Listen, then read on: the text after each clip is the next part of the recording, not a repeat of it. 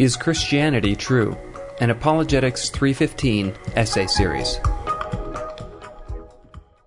Orthogonal Complexity by Peter Grice. thinkchristianity.com.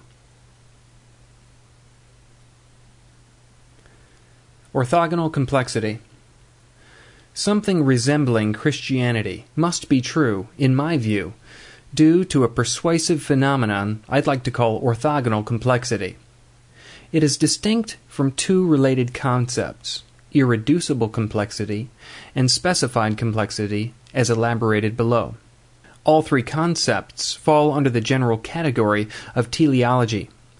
Telos is a mode of explanation described by Aristotle, where a physical object or system has a purpose that exists in prior causal relation to its features of form and function.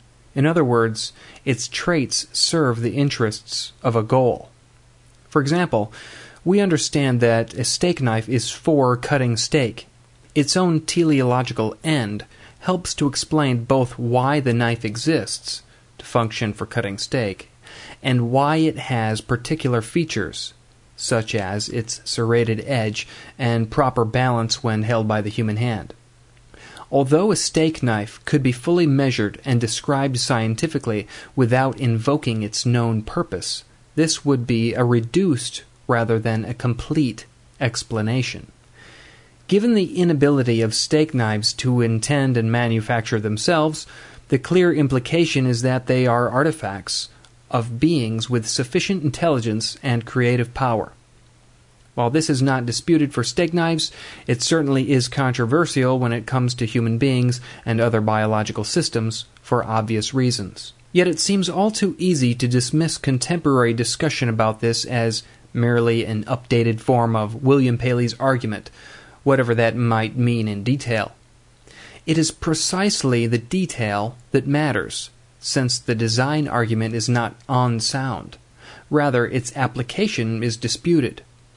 Our knowledge of biological complexity has come a long way in the past 200 years, making it more applicable than ever to the question of telos in the organic world. Irreducible complexity is the notion that all constituent parts are necessary for a given biological system to maintain its function relative to the organism. Specified complexity refers to systems that are both specified, as with a single letter of the alphabet, and complex, as with a string of letters.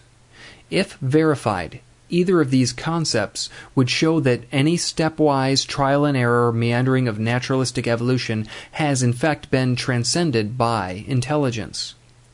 What I mean by orthogonal complexity is the confluence of multiple linear pathways of development in a coordinated way, resulting in an emergent structure or pattern of different dimensionality.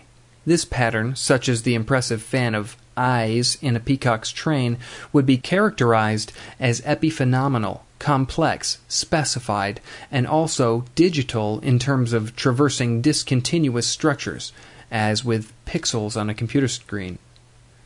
The feat must be accomplished via advanced calculations and conceptual mergers far beyond the capacity of undirected linear processes to procure. While strictly reducible to physical constituent parts, the presence of an effect is real. It dissipates rather than participates in a physical reduction, so in that sense it is also irreducible. Imagine an exquisite tapestry. Its ornate, intricate design, the trademark of a particular family of artisans, along with the knowledge of precise over and under weavings for its reproduction. Reflect for a moment on the necessity of the craftsman to the process. One could attempt to explain this away by unraveling the weave one strand at a time to show the tapestry composed entirely of linear threads. Yet this is inadequate as a full explanation, since it excludes genuine data, the telos of the arrangement. Tapestries exhibit orthogonal complexity in the way that their vertical warp threads interlace with the horizontal woof threads. There is further orthogonality at each point of virtual intersection, with its calculation to reference the superimposed design. The canvas is an assemblage of linear threads and not a continuous flat surface, and therein lies the challenge. So it is with the peacock's tail, only here the physical canvas comprises myriad linear filaments of different scales in fractal-like configuration, fixed in precise positions in space to facilitate the overall arrangement. Just as a pile of threads would seem a poor choice on which to paint a masterpiece, so is the peacock's splay of feathers entirely non-conducive to a two-dimensional picture. Yet it is plain to see one superimposed. In the case of the rounded eye of a single feather, this involves a requisite color abruptly starting, continuing, and stopping along a given barb or barbule, all at precise locations and specified lengths that only make sense within the overall scheme. Adjacent elements of the design are juxtaposed on adjacent digits with empty space in between. The mappings involved are analogous to mathematical transformations between lower and higher dimensions. The colors themselves are effects of complex 3D microscopic structures known as photonic crystals, introducing yet another complex transformation. In fact, the whole panoply unfolds from a linear encoding of information inside DNA. If this boggles the mind of human beings, one has to be suspicious that it all ensues straightforwardly once the humble peahen conspires with nature to simulate a master weaver. We are asked to believe that the mating preferences of peahens largely account for this phenomenally complex feat, despite the disputed nature of any evidence for this. Even the brightest human minds could not produce such a masterpiece without indulging in mimicry.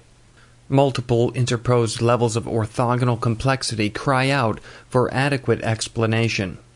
Just as a relatively simple tapestry necessitates a weaver, so it would seem that nature's orthogonality requires transcendent, intelligent, creative, causal agency. I began by implying that this is part of a cumulative case. Personally, I regard the evidence for Christianity to be broad-ranging and convincing, and I encourage readers to explore this through other essays in this series. I trust that my contribution has at least highlighted a major point of departure between rival explanations.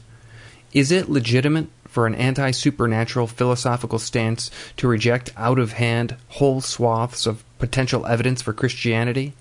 It seems to me that this issue turns on the quality of complexity we are now discovering, which undermines the claim that telos in biology is illusory.